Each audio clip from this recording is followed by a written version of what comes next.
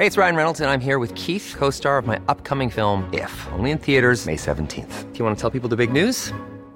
All right, I'll do it. Sign up now and you'll get unlimited for $15 a month and 6 months of Paramount Plus Essential Plan on us. MintMobile.com/switch.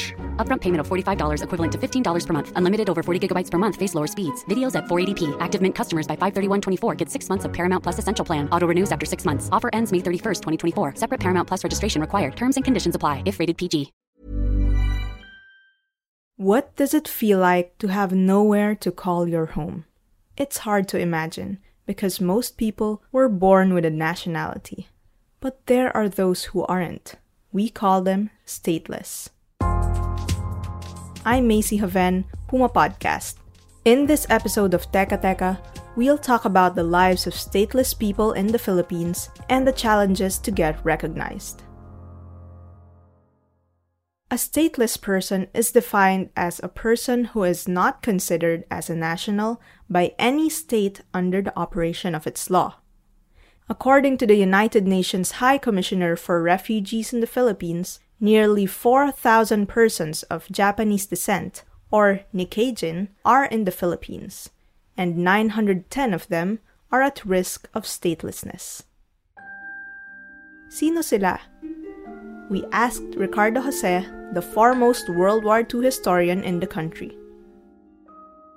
The term Nikkei-jin refers to somebody who has Japanese bloodline. These are usually descendants of Japanese who emigrated to particular places. In the Philippine case, the biggest migrations took place in the early 20th century from 1903 to about 1920. And the first group of Japanese who came here were those who worked on Quezon Road leading to Baguio. The Japanese sought opportunities abroad, and the Philippines had a strong economy during that time.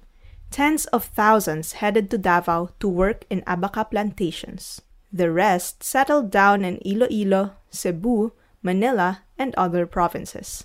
Some of them married Filipinas, and their children were Nikkei-jins. When World War II started, siyempre these Japanese were involved in the war. And when the war ended, there was a big deportation order that all of the pure-blooded Japanese would be sent home.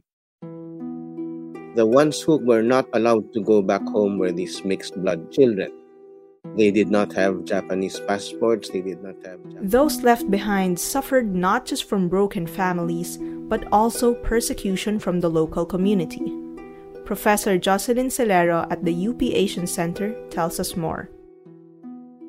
Napakahirap noon kasi 'di ba natalo yung Japan at napaka-strong ng anti-Japanese sentiment sa buong Pilipinas. So, para makaiwas sa matinding pagbabatikos, umabot sa punto na kailangan nilang magtago, lumikas mula doon sa lugar na kung saan sila pinanganak at lumaki. Kasama na din yan yung pagsunog o pagtapon ng mga dokumento, anumang ebidensya ng kanilang pagiging Hapon. Na, of course, sa kalaunan, naging matinding problema. Kasi, di ba, mahirapan silang makapag-apply ng Japanese citizenship. At dahil walang papeles, nagiging stateless. But there are ways to gain citizenship.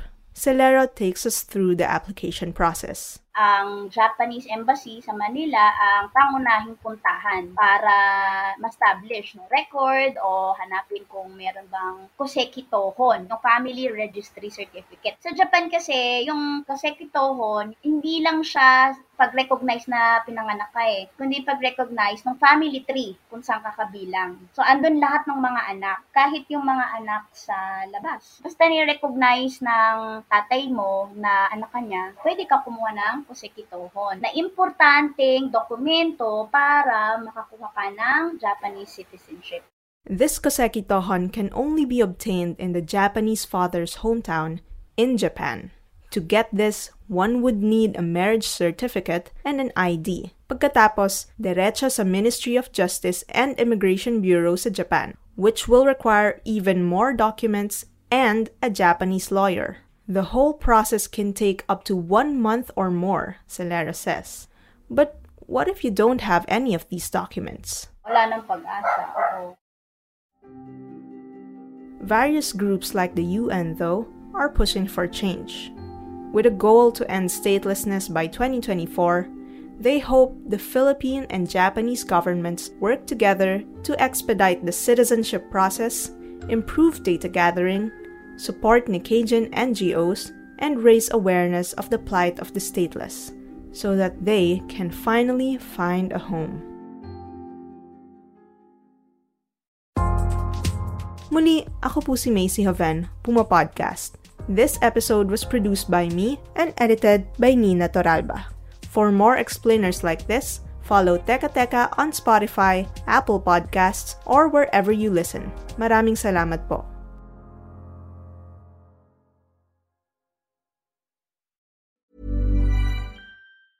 Ever catch yourself eating the same flavorless dinner 3 days in a row? Dreaming of something better? Well, HelloFresh is your guilt-free dream come true, baby. It's me, Keke Palmer. Let's wake up those taste buds with hot, juicy pecan-crusted chicken or garlic butter shrimp scampi. Hello Fresh. Stop dreaming of all the delicious possibilities and dig in at HelloFresh.com. Let's get this dinner party started.